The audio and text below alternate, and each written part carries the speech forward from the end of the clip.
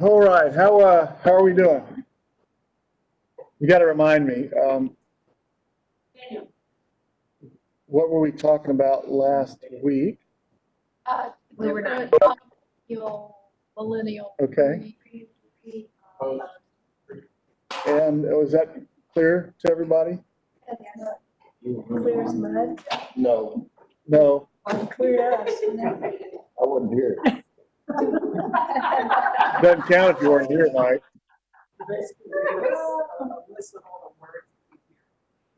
Okay. Okay.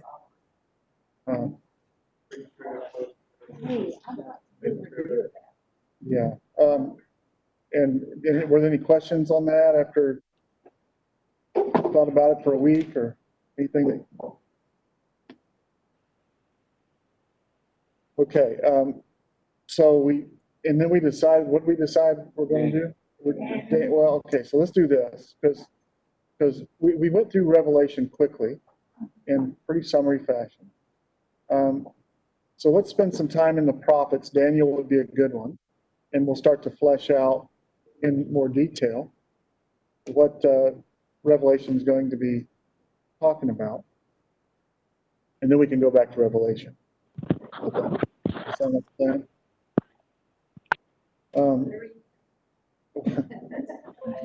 Well, someone's going to have to remind me of this because unfortunately I'm teaching more than I've ever taught, and it's not getting better. So the brain is running on barely, it's running on fumes.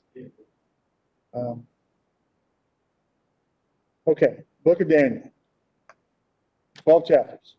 Well, let me open with a word of prayer, and then we'll talk about Daniel. Lord, thanks for this morning, the pastor, for the sermon, for our time together. And Lord, we lift up this time to you and pray that our understanding would be clear, the Bible would become clearer, and our understanding would change our hearts and change our lives in Christ's name.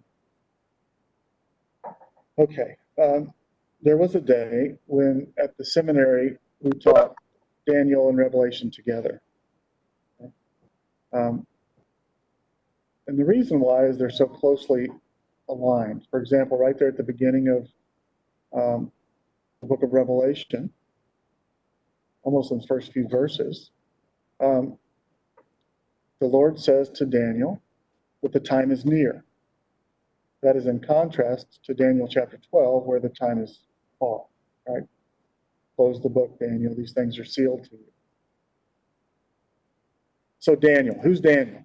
Did we talk about who Daniel was? Okay, he's a Jew. Okay, good. So when you it's coming back. I remember drawing my map on the board that was poorly done. Okay, I was trying to do it this way. It's clearer this week. So there's the border. There's the Nile up there, and then down into Israel. If you keep going up, the Fertile Crescent. We get Assyria and Babylon and Egypt. Those are the three major powers during the time of Israel's kingdom. Leading up to Israel's kingdom, of course, Egypt is a big power. Israel is through the ministry of Moses, delivers Israel out, takes them to the promised land, and then it's the time of the judges, and then the establishment of the kingdom. And at that time, Assyria, Babylon had been overtaken by Assyria, and Egypt is struggling. Am I supposed to be wearing? I'm probably supposed to even turn it on.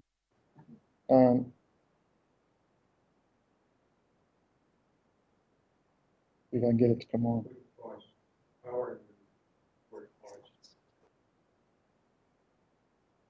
We've got a light, so we're working on it.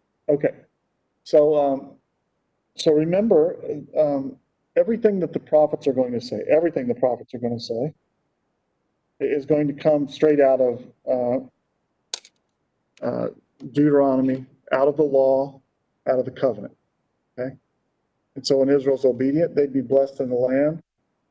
When they're disobedient, I dropped it, and the batteries came out. Not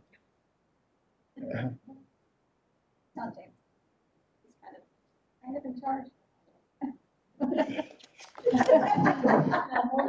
Good luck. Kind of in charge means nobody's in charge of anything. I fall off. I know who's standing. Yeah. Okay, so when we're thinking about the prophets, the writing prophets, now you'll hear about this referred to in different ways. The law and the prophets, right? When you get that in the Bible, the law and the prophets. The law is the Torah, Pentateuch, the first 5 books. The prophets are not the writing prophets. When it says law and prophets, that's not what you think of as law and prophets, not Isaiah, Jeremiah. It includes those. But the prophets, you have former prophets and latter prophets. The latter prophets are the writing prophets, and those are the ones that you think of as the prophets. Okay? The former prophets are Joshua, Samuel, Kings, Ezra, Nehemiah. These are the former. And so those books of history that we tend to think of as books of history, those are the former prophets. Okay? That makes sense. Okay, so when the Bible says the law and the prophets and the Psalms, sometimes it'll say that, New Testament. The Hebrew Bible is broken up into 3 parts. Have any of you heard of the Tanakh? The Tanakh. That's what Jews call their Jewish Bible. It is the T, N, K. And then they put an A in between those letters to make it Tanakh. Okay. The T is the Torah. The N is the Nevi'im. And the Ketuvim. This is law, prophets, and the writings. Okay? And this is the order of the Bible. So the law and the prophets takes you through the story. And then the writing prophets, what we would call the writing prophets, the latter prophets. Both of those, former and latter, are included here. And then the writings, that would be Psalms, Ecclesiastes, Song of Solomon, those types of books are in the writings. And so you'll see this in the New Testament, the law and the writings and the Psalms. Okay? So when the New Testament is law and the prophets, which prophets? By name. All of them, Joshua, Judges, Kings, Chronicles, not Chronicles, Joshua, Judges, Samuel, Kings, Ezra, Nehemiah, and the writing prophets, Isaiah, Jeremiah, Ezekiel. Daniel's actually down here. So Daniel's not in the Hebrew prophets. Books that are down here are 1st and 2nd Chronicles. Ruth would be down here. Proverbs down here. Actually, what's interesting about the relationship between those two is that the book of Ruth in the writings follows Proverbs. You remember how Proverbs chapter 31? A excellent wife who can find Ishet Gabor, an excellent wife who can find. That is what Ruth is called, an Ishet Gabor. And so that Ketuvim. Yeah, Katav is to write in Hebrew. Navi is a prophet or a prophesy. And Torah is law. I was reading this week, beautiful, guys. I mean, not much.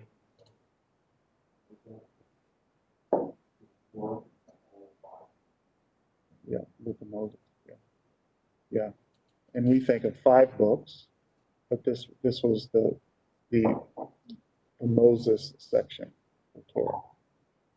Ishet Hayil. Hayil is strength. Boaz is called a Gibor, man, Gibor Hayil, man of strength, strength of character.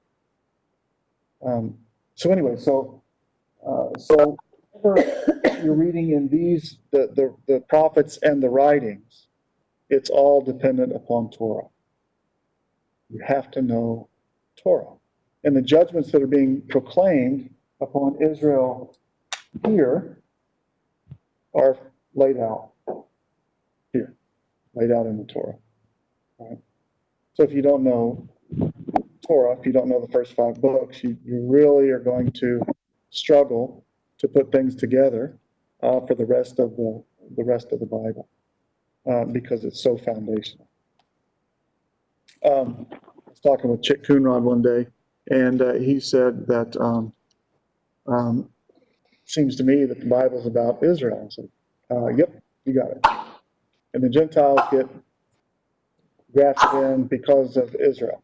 Yep, you got it. The beginning of the book, the middle of the book, and the end of the book is all about Israel, the nation Israel. The promises to Israel for the nations.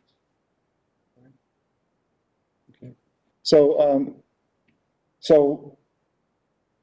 Torah, Moses, remember, did we talk, it seems like we might have talked about dates in here. 2000, Yeah. Abraham, you think 2000, Moses 1500, David 1000. Okay. But my question is, you always see Abraham starts at 2000 BC. Mhm. But what's before that? I mean, is Adam and Eve at 3000? I mean, because the numbering goes down until Christ, and then the Well, actually, the numbering doesn't go down until Christ. So yeah. let me see here. I think I've got something that will answer your question. Where am I looking for?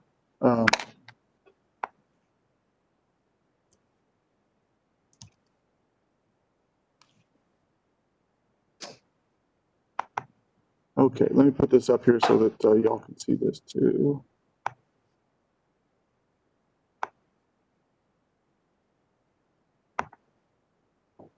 All right, let's see if this is going to work. All right, y'all see that up there? All right, so this is present day map. I should have done this last week, but I've been thinking. Okay, so Israel's here. Okay, present day map. Israel here. This green section here, Fertile Crescent.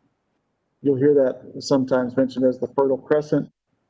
This is the Arabah, Arabian desert.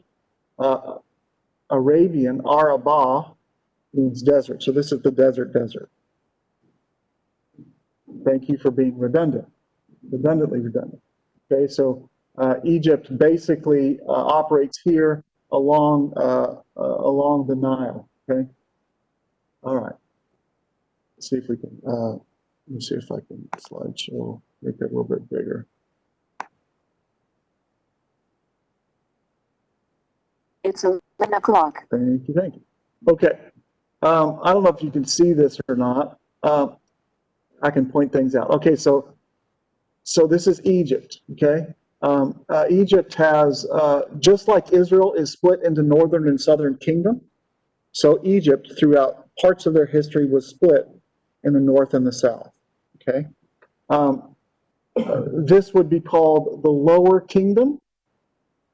Lower because it's lower, not lower on the map, but lower in elevation. Water runs down the hill, right? And the Upper Kingdom. Okay, and so we'll talk about Thebes is going to be where the Upper Kingdom is focused most of the time, and Memphis, the Lower Kingdom.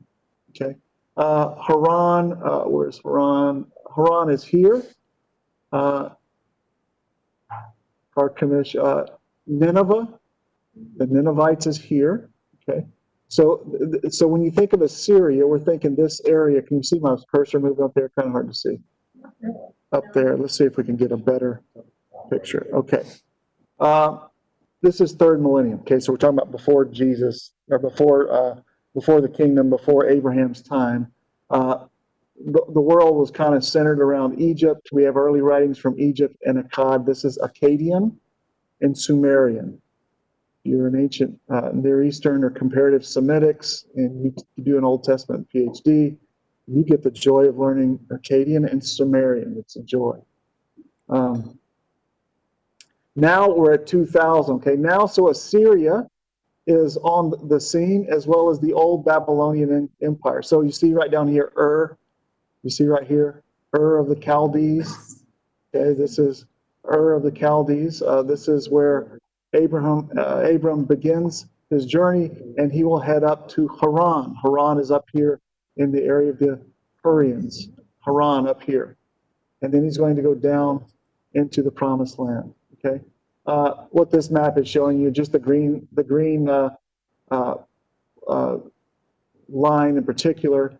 This is called the International Coastal Highway, and the red map, the red is the King's Highway. This was the trade route between all the world powers. Okay, so whoever controlled this middle section, Megiddo in particular, Megiddo, Damascus, these cities, controlled the trade route between the major powers. Right? So you'll see Megiddo destroyed several times. You know Megiddo, you know Armageddon. Armageddon. Har is mountain, Megiddo. Har Megiddo is a mountain or hill of Megiddo, and it really is just a hill, it's not a mountain. And so this is where Abram goes in his migration. Okay, starts in Ur of the Chaldees. Somehow either he goes along one river or the other, up to Haran, then down into the Promised Land. Okay, now it said that there's not a continuous chronology from the times of the kings up until the time of Christ. Okay, so we don't have, for example, Jehu. The biblical writers don't say Jehu was born in the year 841 BC.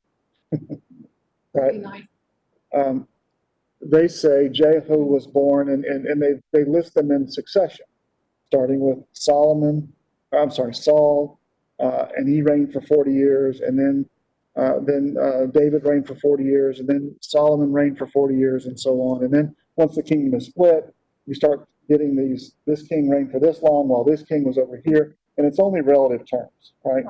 But so you have the names of the kings in succession, but not in a BC dating. Does that make sense? Okay.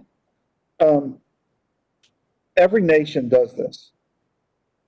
There are kings lists throughout the ancient Near East that we found. Babylonian kings list.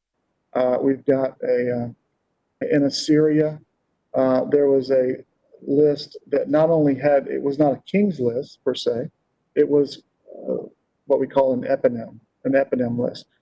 It was kind of the Time magazine's Man of the Year for every year.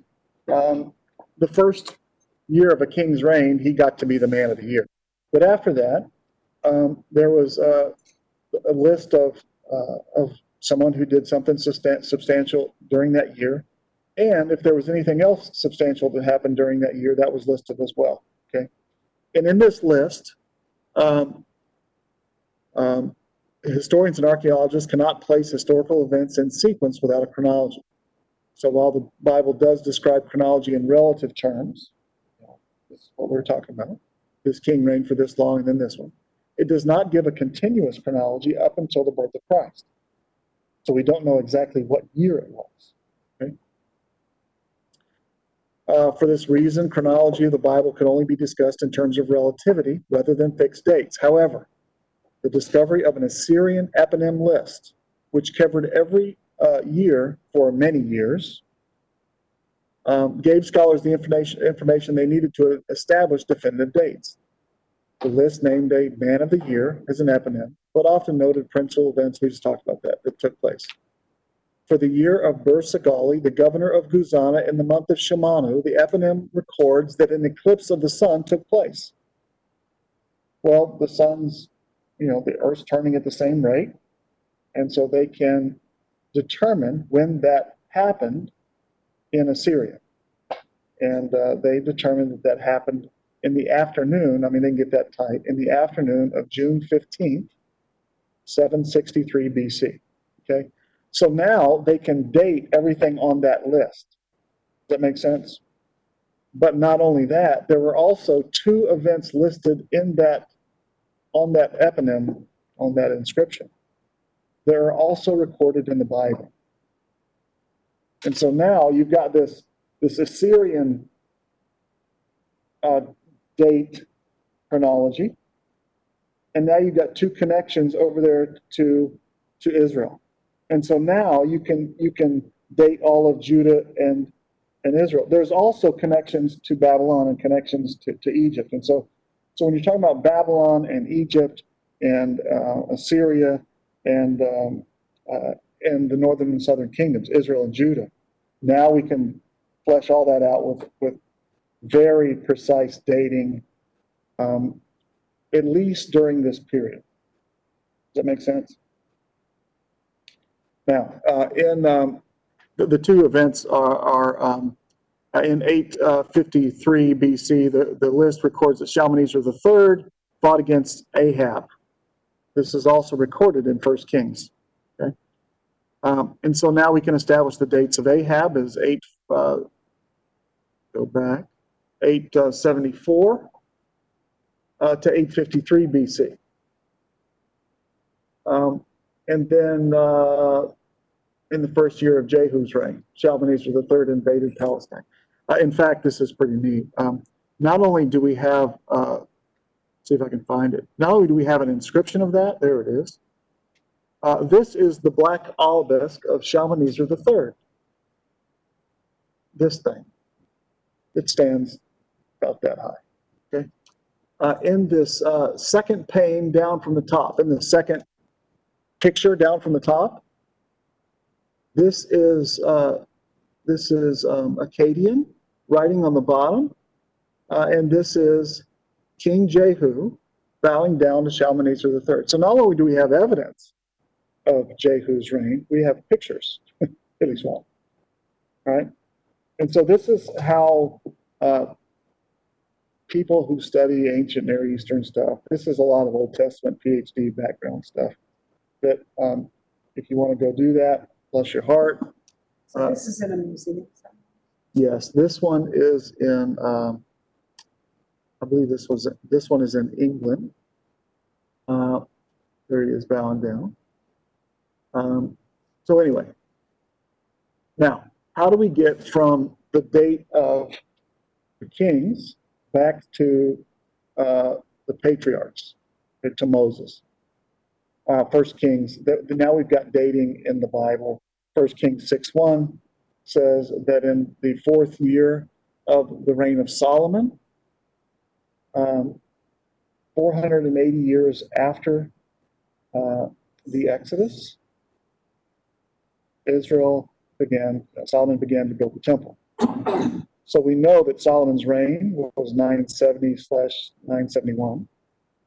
There's this 1 year dispute, year of ascension, it's not relevant. So let's say that the 4th year would be 966. You add 480, you get to 1446 BC. And that's how we get the date of the Exodus. And Moses was 80 years old during that, the Exodus, right? So now we know Moses' birth was 1526. This is how we establish dating in the Bible, okay? And this is how we know that, that the Assyrians came and invaded the northern kingdom and overtook the northern kingdom in 722 BC. In 701 BC, Sennacherib, who's now the king of Babylon, Assyria, he has surrounded Jerusalem. Hezekiah, the king, cries out to the Lord, and the Lord delivers Hezekiah and Jerusalem from the Assyrian army. And for basically, till 6:05, there is a time when invading armies aren't coming and knocking at the doorstep. Okay? As we're approaching 6:05, like 6:13, 6:11, 6:09, these are battles, and you can see as you're going back, where's my map back here? Let's get to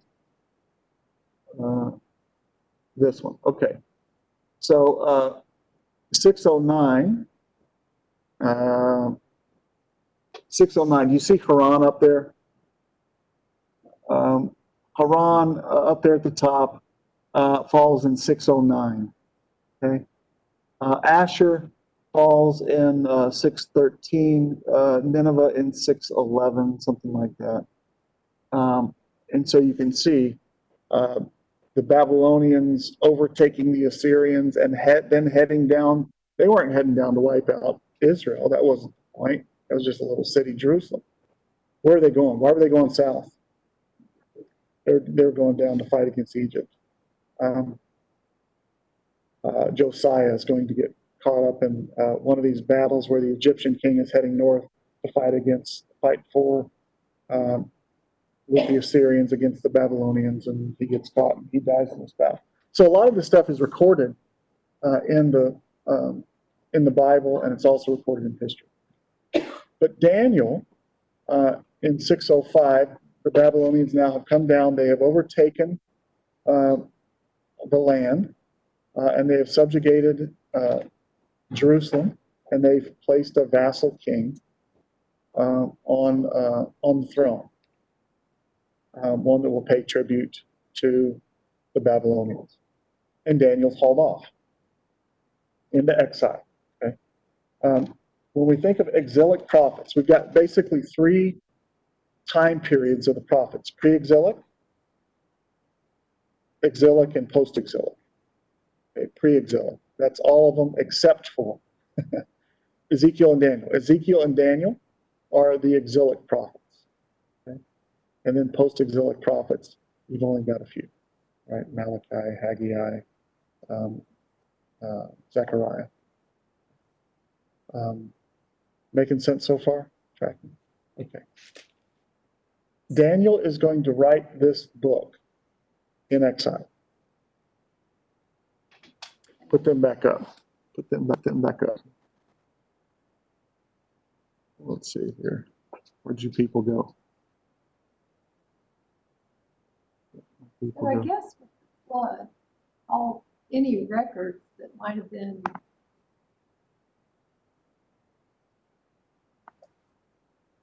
were destroyed. Yeah, so when we're trying to date the creation, the problem we run into with dating creation, is that there's an early date, late date, old earth, new earth. Do genealogies in the Bible, are they presented in the Bible in such a way that they don't skip over anybody? And there's a big debate about that. Remember, the Bible was not written to give you a date of creation as much as it was written to tell you the story of creation and how we got to where we are now. If you ask me, or if the students ask me, do I hold to a young earth, old earth, or that whole discussion, evolution, I say, well, I'm trying to figure out why God took 6 days to create. I mean, let there be light, poof, light. Well, then what do you do for the next 23 hours and 59 minutes? And, no, that's good. Let's take a break. Like, man, you needed a break after 6 days. It took you that long, So literally, there's no, all of the day-age theory, gap theory, evolution, all of that is in an effort to try to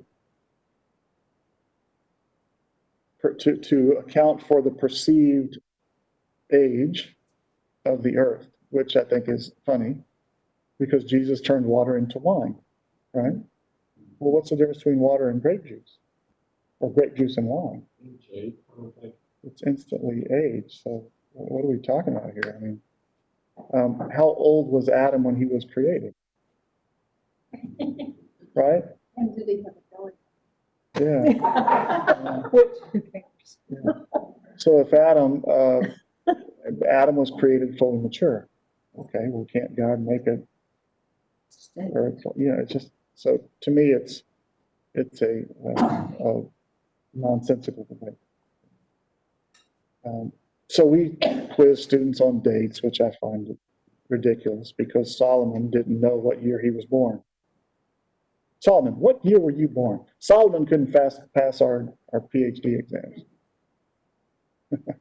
Well, I was born the day I was born. When did you reign, Solomon? I reigned after David. Right? And this is how they talked about these things. Okay. Now, 12 chapters. 12 chapters in Daniel. Remember I think I told you this. At the end of each chapter, and you can do this with any story, just go to the end of the scene and figure out what the scene's doing. The point of a scene is always at the end of the scene, okay? The point of each chapter in Daniel is at the end of the chapter, at least through chapter 7. They're not really chapters.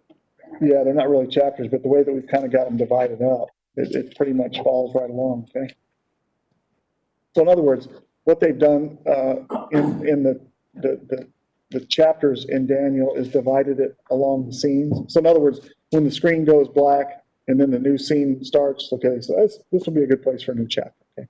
So chapter 1, what's chapter 1 about? And most of us, if you've spent some time around the church, you probably have heard at least some of these stories. You've heard Daniel in the lion's den. You've heard Shadrach, Meshach, and Abednego. Those are probably the two biggest ones that you've heard. The first story begins with Daniel and his friends being hauled off into exile. And they don't eat the king's choice food. They were selected specifically to be trained in wisdom, the wisdom of the king, the wisdom of the Babylonians, so that they could serve the Babylonian king in his kingdom. And what happens? Daniel doesn't eat the food. Yep. And he flourishes. And what's the point at the end of this scene? Why does not eating the food matter? They're here. Why doesn't eat the food matter? Because they're following the law. They're following the law that was revealed to them, and the Lord blesses them, and the Lord is the source of all of their wisdom, not the Babylonians, right? And so let me turn over to Daniel. So Chief, go to the end of the first chapter, right? So we know the story. I look at verse 17, and for these 4 months, God gave them knowledge and intelligence in every branch of literature and wisdom. Daniel even understood all kinds of visions and dreams. Then at the end of the days, which the king had specified for the presenting of them, the commander of the officials presented them before Nebuchadnezzar, and the king talked with them, and out of them not one was found to be like Daniel and Hananiah and Mishael and Azariah. Daniel, Daniel, Dan means to judge. God is my judge. Hananiah, Hanan is grace or mercy. Yahweh gives grace. Mishael, who is like the Lord, or who is like God, literally. Do you see the El at the end of that? That's Elohim. Okay, that's the short name for Elohim. So Daniel, Mishael. You see the AH at the end of Azariah and Hananiah? That's the Yahweh, Y-A-H, that's the A-H part of Yahweh. Azar, Azar, to remember, something like that. And they entered the king's service. And for every matter of wisdom and understanding about which the king consulted them, he found them to be 10 times better than the magicians and the conjurers who were in his realm. And Daniel continued until the first year of Cyrus the king. Okay, now why is it saying to the first year of Cyrus the king? This is in chapter 9. You have Darius the Mede, and then you're going to go all the way down to Cyrus the king. Why does Cyrus the king matter? It's because Cyrus is the one who's going to give the decree to return back to the land. Okay, Cyrus, the Median, Medes and Persians king, is going to give the command to return. Okay, all right. So, chapter 2. We'll summarize this. Okay, just walk you through this. Chapter 2. What's going on in chapter 2? Chapter 2, the king has a dream. You remember this? The king has a dream. Nebuchadnezzar has a dream. And he brings in his conjurers and magicians and tells them that they've got to interpret the dream. And they said, okay, king, tell us the dream and we'll interpret it. He says, no, I know how you people are. I will tell you the dream and you'll make something up. So that's not what we're doing. You tell me the dream that I dreamed, and then you tell me the interpretation. And they're like, no, wait a second. No one can do that. Well, Daniel does it. They're all of the magicians, all the conjurers, all of these officials are going to be slaughtered because they could not give the king what he needed to know. And of course, the 4 Jewish boys, their heads are on the line as well. And so Daniel asks for a stay of execution, so to speak, seeks the Lord, and the Lord reveals to him the king, or the dream of the king. Okay, go to the end of the chapter. And remember the vision is the head of gold and the chest of silver, and then of bronze and iron, and then the feet were iron and clay. Okay, these represented 4 kingdoms. Babylon was the head of gold. Then the Medes and the Persians was the chest of silver, and then the Greeks was the bronze, the thighs of bronze, and then the iron was Rome, and then the remnants, the leftover remnants of that Roman Empire, is the 10 toes, the feet of made up of iron and clay. Just as iron and clay don't adhere to each other, so this remaining kingdom will not cling to each other. And then there's this stone that comes from the mountain, which is going to destroy this statue, and all of it's going to be swept away. None of it's going to be left. Okay, and that interpretation shows up in pick it up in verse I don't know. You saw the feet and the toes. Verse 41, chapter 2, verse 41. In that you saw the feet and the toes, partly of potter's clay and partly of iron. It will be a divided kingdom. It will in that it will have the toughness of iron, and you saw the iron mixed with clay. Verse 42. And the toes of the feet are partly of iron and partly of pottery, and some of the kingdom will be strong, and some of it will be brittle. And that you saw the iron mixed with common clay, they will combine with one another in the seed of men, but they will not adhere to one another. Even as iron does not combine with pottery. So in other words, this Roman Empire is going to be broken up. It will not adhere to each other. The leftover, what's left over will remain. And what you're going to see is this head of gold, the king's edict, what he says stands. And then the next is going to be not as powerful in the sense that you're going to see the law of the Medes and the Persians. If a law is given, even the king cannot violate the law. all right? And it's going to go down to Greece, and then it's going to go to Rome, and you're going to have this representative republic, really.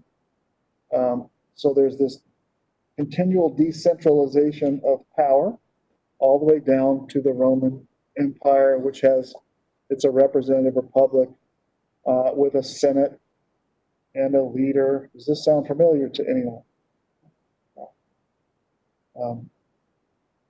In those days, verse 44, in the days of those kings, the God of heaven will set up a kingdom which will not be destroyed, will never be destroyed, and that kingdom will not be left to another people. It will crush and put to an end all of these kingdoms, but itself will endure forever. Insomuch as you saw the stone that was cut out of the mountain without hands, and it crushed the iron and the bronze and the clay and the silver and the gold, the great God has made known to the king what will take place in the future. So the dream is true, and its interpretation is trustworthy. Now, what's the point of all this? Not only does God reveal dreams, not only is he telling Israel through Nebuchadnezzar's dream, through Daniel's writing, what will come upon Israel, but Nebuchadnezzar's response. Nebuchadnezzar fell on his face and did homage to Daniel. Ironically, you're going to see this switch in the next. Because he thinks so highly of himself, he's going to build this statue of gold in chapter 3, and everybody else has to bow down. But yet, we'll get there. Okay. Offering and present to him an offering and fragrant incense. And the king answered Daniel and said, "Surely your God is the God of gods and the Lord of lords." The God of God and the Lord of lords, the Lord of kings, and the revealer of mysteries, since you have been able to reveal this mystery. So now you've got the Babylonian king. Remember what we just heard about the Habakkuk, the Lord's presentation of Habakkuk. They do what they want. This kingdom is a strong kingdom. And now the king is bowing down to Daniel and doing homage to the God of Daniel. Your God is the God of gods and the Lord of lords, the King of kings. Now, if you're a Jewish reader, what do you conclude by that? Is the Lord God of Israel stronger than the gods of the Babylonians? Yes. Well, then why are you in exile? It's not because the Babylonian kings are strong. It's because the Lord threw you out of the land. So maybe you need to think about repenting. Return to the Lord, he will restore you from captivity. Then the king promoted Daniel and gave him great many gifts and made him ruler over the whole province of Babylon and the chief prefect over all the wise men of Babylon. And Daniel made request of the king, and he appointed Shadrach and Meshach and Abednego over the administration of the province of Daniel while Daniel was in the king's court. Remember in chapter 1 that the king renames all of these. Belteshazzar, Daniel is renamed Belteshazzar. Hananiah, Shadrach, Mishael, Meshach, and Azariah, Abednego. Okay? And so these three are given an administration over the province of Babylon while Daniel was in the king's court. Okay? And it's interesting that the Well, name of the Babylonian Yep. heaven. Yeah, so they're renamed according to Babylonian gods' names.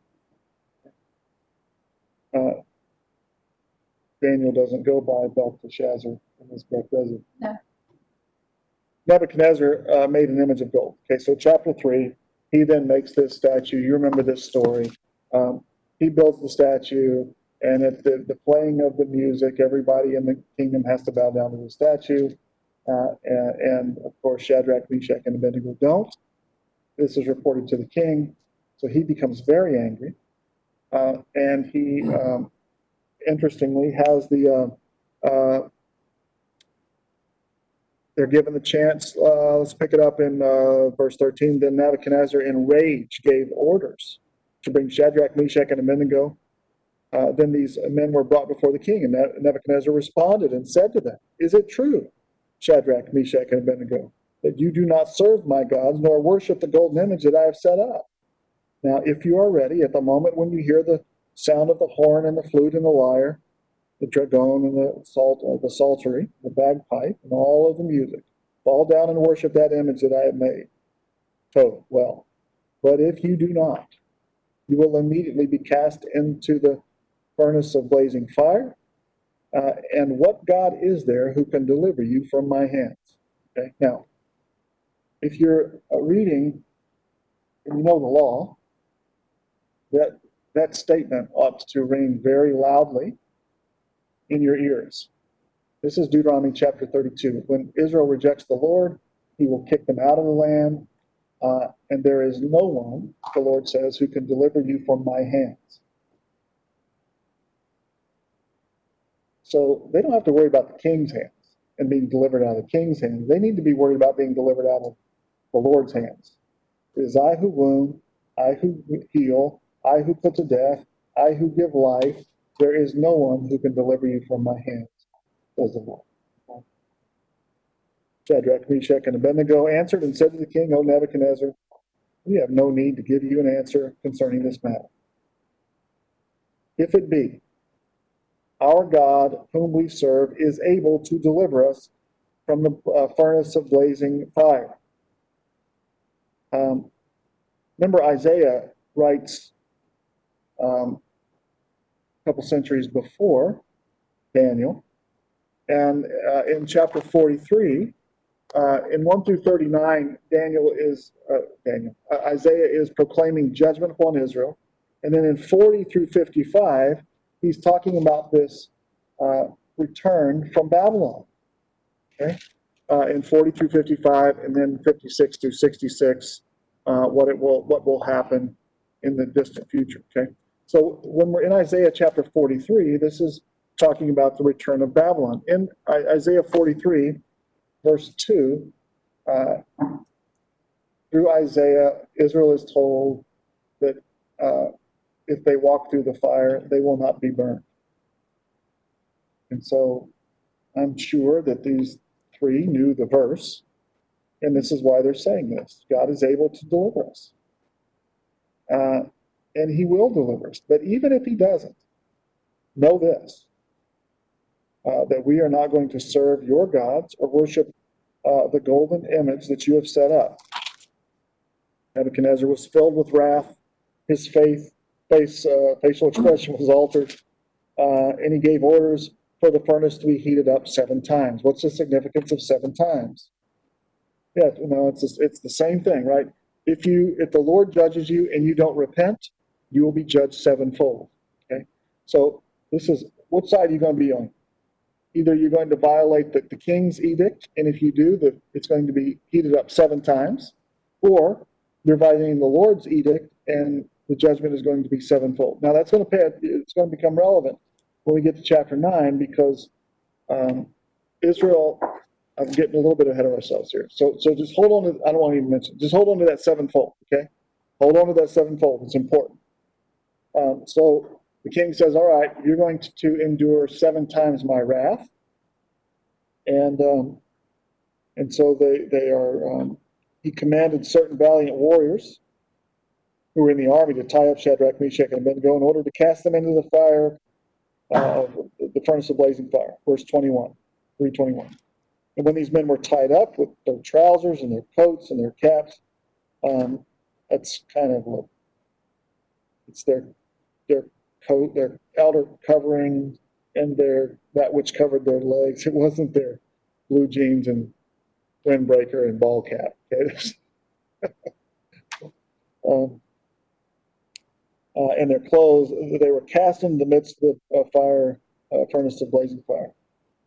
For this reason, because the king's command was urgent and the furnace had been extremely hot, the flame of fire slew those men who carried up Shadrach, Meshach, and Abednego. But these 3, Shadrach, Meshach, and Abednego, fell into the midst of the furnace of the blazing fire, tied up. Nebuchadnezzar the king was astounded and stood up in haste. He responded and said to the high officials, "Were there not 3 men cast into the midst of the fire?" And they answered and said, "Certainly, O king." And he answered, "Look, I see 4 loosed and walking about in the midst of the fire without harm, and the appearance of the 4th is like a son of the gods." Okay. The King James translates that like the son of God. Okay. That's not what it says, but it became very in vogue to translate it that way, as a Christophany. Do you know what a Christophany is? A pre-incarnation appearance of Christ. Okay. But this isn't a Christophany. And you know this because in a few verses he's going to be called an angel, a messenger, an angel. And this is Israel's protector all the way through, probably Michael, right? And Nebuchadnezzar came near to the door of the furnace of the blazing fire. He responded and said, "Shadrach, Meshach, and Abednego, come out of here, you servants of the Most High God, and come here." And Shadrach, Meshach, and Abednego came out of the midst of the fire, and the satraps and the prefects and the governors and the king's high officials gathered around and saw in regard to these men that the fire had no effect on their bodies. Not even a burn, hair of their head was singed, nor their trousers damaged, none of that. And Nebuchadnezzar responded and said, "Blessed be the God of Shadrach, Meshach, and Abednego." Here we are at the end of the chapter. Okay? Daniel, your God. But now we're not just learning it's Daniel's God, it's the God of Shadrach, Meshach. And who's learning this? Nebuchadnezzar's learning this, right? And it's relevant to Israel. Why? Because God's not just delivering Daniel. He's delivering all of them who cling to his name, right? Delivered his servants who put their trust in him, violating the king's command and yielding up their bodies so as not to serve or worship any other God but their own God. Therefore, back up, I missed it. Nebuchadnezzar responded and said, "Blessed be the God of Shadrach, Meshach, and Abednego, who sent his angel," you see that? "And delivered his servants." His angel, his messenger, to deliver his servants. That messenger is going to show up in chapter 11. 2 angels are going to show up in this story, Gabriel and Michael. Okay. Gabriel is the communicator, Michael is the defender. "Therefore I make a decree that any people, nation, or tongue that speaks anything offensive against the God of Shadrach, Meshach, and Abednego shall be torn limb from limb, and their houses be reduced to a rubbish heap, insomuch as there is no God who is able to deliver in this way." Deliver from who? From the king's hand. It says, the Lord says, your problem is not the king's hand. Your problem is not being delivered from the king's hand. That king is only doing to you what I have given the order for him to do to you. Your problem is being delivered from my hand, says the Lord. Right? Israel was not to fear men, correct? They were to fear the Lord. Any application there? Chapter 4. We're tracking along here. Is this making sense? Okay. So all the way along here, remember that the reader, Israel, the Jews, the readers of Israel, this was written for them. They were to get the application. Now there's application indirectly to us, but if we repent, we're not going to be returned to the land of Israel. Does that make sense? They were. This was their reason. This is why they were in exile. This is why the Babylonians have hauled them out. And Jeremiah, the prophet, has proclaimed 70 years of exile upon the Jews. Okay. This is in Jeremiah 29:10, the verse right before the verse everybody knows. Amazing that they can get such a great deal out of 29:11 when 29:10 says, you're going to be in a foreign land, and for 70 years you're going to be there. So get married and settle down, because it's so it goes for them, so it goes for you. I don't know. How old are you now, Johnny? 80. 80. So now, so let's say Daniel's 10 years old, 70 years. This 7. This is what Daniel's got to look forward to. He's going to come back and rebuild Jerusalem. You know, this is not a wonderful plan I have for your life, declares the Lord. This isn't it, right? It was always resurrection from the dead and eternal life. Okay? Now, when we get to chapter 9, remember I was telling you about that 7 times. If you are judged by the Lord and you do not repent, then he will pour out upon you sevenfold judgment. They don't repent. And so now, 490. Well, Daniel's not coming back. None of them are. All right? There's going to be a partial restoration. But Israel is going to be continue to be dispersed throughout the 70 weeks. And it's in this last week, the 70th 7, Israel will be returned to the land in full. When is the 70th 7? What book talks about the 70th week? Revelation. That's the book of Revelation. Okay. But we're getting a little bit out in front of our skis. Okay, so let's back in. Okay, so chapter 4. Chapter 4. Question? Yes, go ahead. It just seems like the Rebellion, why didn't the Jews keep track of the time? You know, in Revelation, I didn't think they just start. They did. So what's going to happen? Good question. So, the Jews knew what Daniel was saying. The decree to rebuild the city and rebuild its walls it's going to be mentioned in Daniel chapter 9.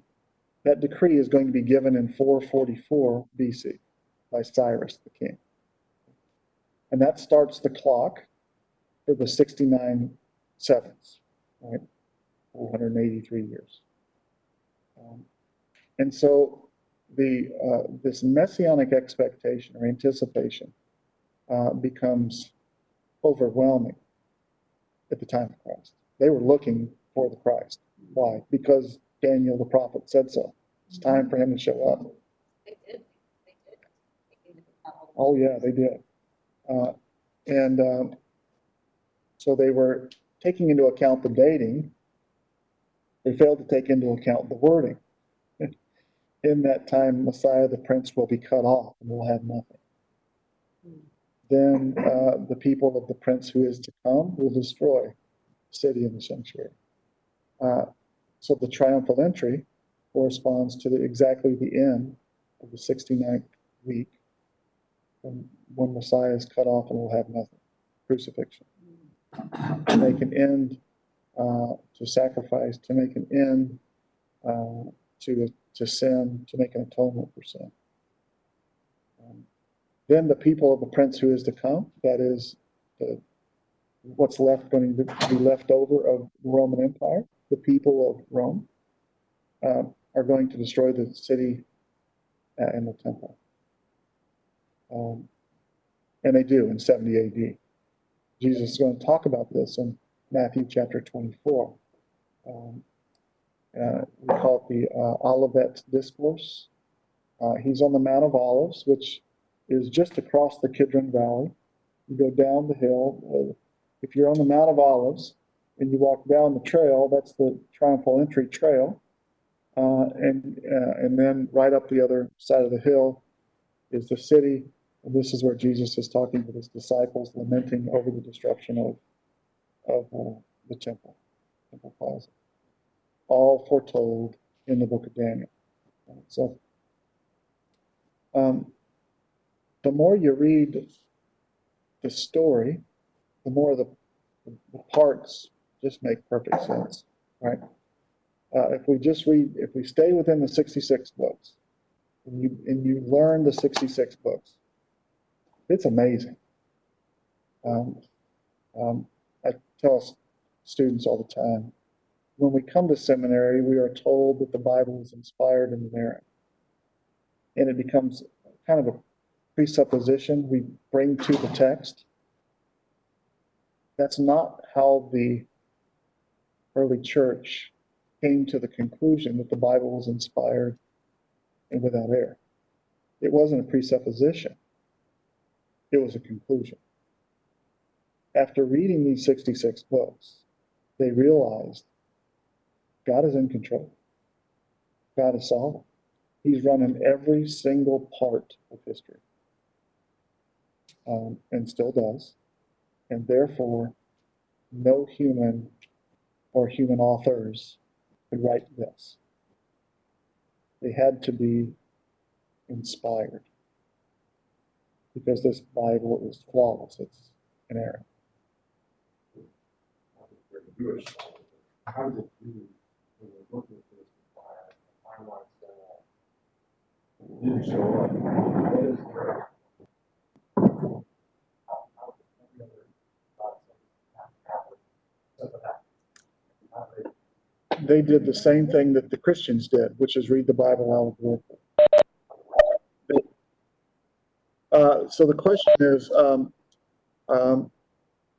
since in the Jewish view, Messiah didn't show up at that time, how do they account for that? How do they deal with that fact? And my response is they did the same thing with the scriptures that the Christians did throughout millennia. They allegorized the text. They made it up. They made it say something the text wasn't saying.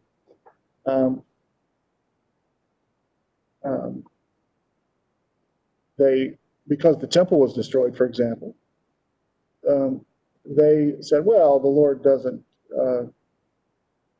demand sacrifices, so we'll just do something different. Well, they couldn't offer sacrifice. So they could not keep the law literally. And so they allegorized. And it's the same thing that we've done. This is why when we read the biggest, let me back up. The first time I went to Israel, Charlie Bayless was supposed to teach. He had a heart valve replacement or something. And so I was asked to replace him on the trip. Katie couldn't go, so I went by myself. And when we go to, over 13 days, we go to several sites every day. And as you can imagine, these Jewish guides, they have one group after another, after another, after another, after another, year after year after year after year. They've heard all of the same stuff, okay? All of it. And so, I had a Jewish bus driver who had just moved back to Israel and a Jewish guide. The Jewish guide would talk about the place, and then I would do the Bible, whatever we were talking about. The significance of that site and what was happening in the Bible. And in the first day or two, I could tell that they would stay just inside of earshot so that when I was finishing, because they heard it all before, they could come back in and take us to the next place. Okay? By the end of the second day, I noticed that every time that we went to a site, they kept getting closer and closer and closer until finally, at the end of the second day, one was sitting here and one was sitting here, and they were listening. And so when I got onto the bus, the end of the second day, the bus driver and the guide cornered me. They said, "You don't read the Old Testament like all these other Christians read the Old Testament." I said, "What do you mean?" He said, "Do you actually think Jesus is the Messiah of the Old Testament?" I went, "Yeah. We've never heard that before." I know, that is so hard, Now, but I believe it. they're shocked to hear that Paul was a Jew. In other words, they've never heard anyone read the Old Testament in the Old Testament context. They all go in there and they make it about some New Testament Christian something. How God's there to bless you and make you wonderful. Basically, Christians have gone in, assassinated the Old Testament context, chosen some verses, and made them about themselves, and called it a religion. And so the bus driver says, "So do they have a New Testament in Hebrew?" I said, "I don't know, I'm sure they do." Try to find one. So then the third day, I'm searching for places to, you remember the place where we go, the gift shop there where we go to see the Jesus boat, all that. So I'm looking in there, man, there's nothing. Well, I get back on the boat the fourth day and they've already got one. They're reading it. I think that the reason why the Jews why Christians don't read, two reasons, why Christians don't lead Jews to Christ. One is because the Lord has blinded their eyes and stopped up their ears. Secondly, it's because Christians don't know the Bible. They don't know the Old Testament. They don't know the Scriptures. Oh, yeah. And so they're actually hostile towards the Jews. I was talking yesterday, I was on a discussion. It was a Methodist men's regional event, whatever it was. And we're talking about race. I said, do you people not realize that Jesus did not have white skin and blue eyes? He was dark skinned with brown eyes. He was Middle Eastern, looked like not a Jew that moved back from Russia and had been bred through a bunch of white people. Okay, and so if God sent His Son, took on flesh, was a brown man, and died for the sins of all, Jew, Gentile, man, woman, slave, free, then how on earth does that death not mean something? One of the guys said, well, do you think it'll take another George Floyd death to change race in the country? I said, well, I don't know about that, but I can tell you this. We're not paying attention to the only death that mattered in the church. And it's not George Floyd. But anyway, all that to say that that if we read the Bible in a plain way in the Old Testament, boy, it starts to make a whole lot of sense. It's amazing how much sense it makes. And then I think we've got a chance to win Jews. They were reading it right. They just missed it. So we're not helping our cause by the way we're reading it either. So it's not hard. It's not a complicated way to read. You just read it and assume that it means something. Certain Bible statements.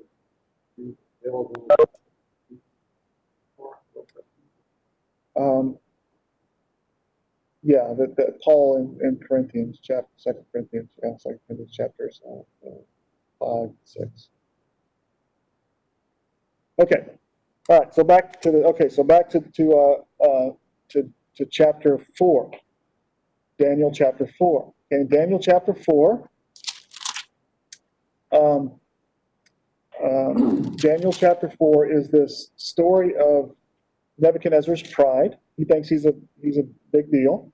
He elevates himself. The Lord humbles him, kicks him out of, basically removes his kingdom from him, and then brings him back from exile. Does that sound familiar to you? This is what Israel's going to go through. They're going to be judged, removed from their kingdom, and then restored. And Nebuchadnezzar is restored, humbled, right? And so look at what he says at the end of chapter 4. But at the end of that period, I, Nebuchadnezzar, verse 34, raised my eyes towards heaven, and my reason returned to me. And I blessed the Most High and praised and honored him who lives forever. For his dominion is an everlasting dominion, and his kingdom endures from generation to generation. And all the inhabitants of the earth are accounted as nothing. He does according to his will in the host of heaven. And among the inhabitants of the earth, no one can ward off his hand or say to him, what hast thou done? And at that time my reason returned to me, and my majesty and splendor were restored to me for the glory of my kingdom. And my counselors and my nobles began seeking me out, and I was reestablished in my sovereignty. And surpassing greatness was added to me. I, Nebuchadnezzar, praise, exalt, and honor the King of heaven. For all his works are true, and all of his ways are just. He is able to humble those who walk in pride. If he can humble the king of Babylon, do you think he can humble Israel? Turns out not so much. Right? We're going to find out not so much. They are more hard-hearted than the king of Babylon. But does this mean? Oh, yeah. Is Nebuchadnezzar a believer? Yeah, I don't doubt that we'll see Nebuchadnezzar. In fact, you're going to see all of these pagan gods come and make these same proclamations or something similar to it. Now, remember what's going on here, and we'll pick it up here. So in chapter 5 next week, somebody remind me chapter 5 next week. Every time that Israel rejects the Lord, he judges them, and then the gospel goes to the nations. And the response of the nations is always the same. Belief. Nebuchadnezzar, belief. Israel rejects the Lord a few generations earlier, and so the Lord sends Jonah to Nineveh. How did the Ninevites respond? Belief. All the way through this story, Israel's rejection, gospel goes to the Gentiles, and the Gentiles believe. And you're going to see that same thing happen in the New Testament. Tracking? Is making sense? Okay. Read chapters 5 through 12. In chapter 5, you'll have the judgment of this is the handwriting on the wall chapter. And then in chapter 6, Daniel in the lion's den. Chapter 7 will be the 4 beast nations, and that will go into chapter 8, 9, and that'll lead you really through the rest of the book. Okay, so just read it. It's fairly self-explanatory. He explains the visions all the way through. Okay, good. Johnny, would you close the word of prayer? Yeah.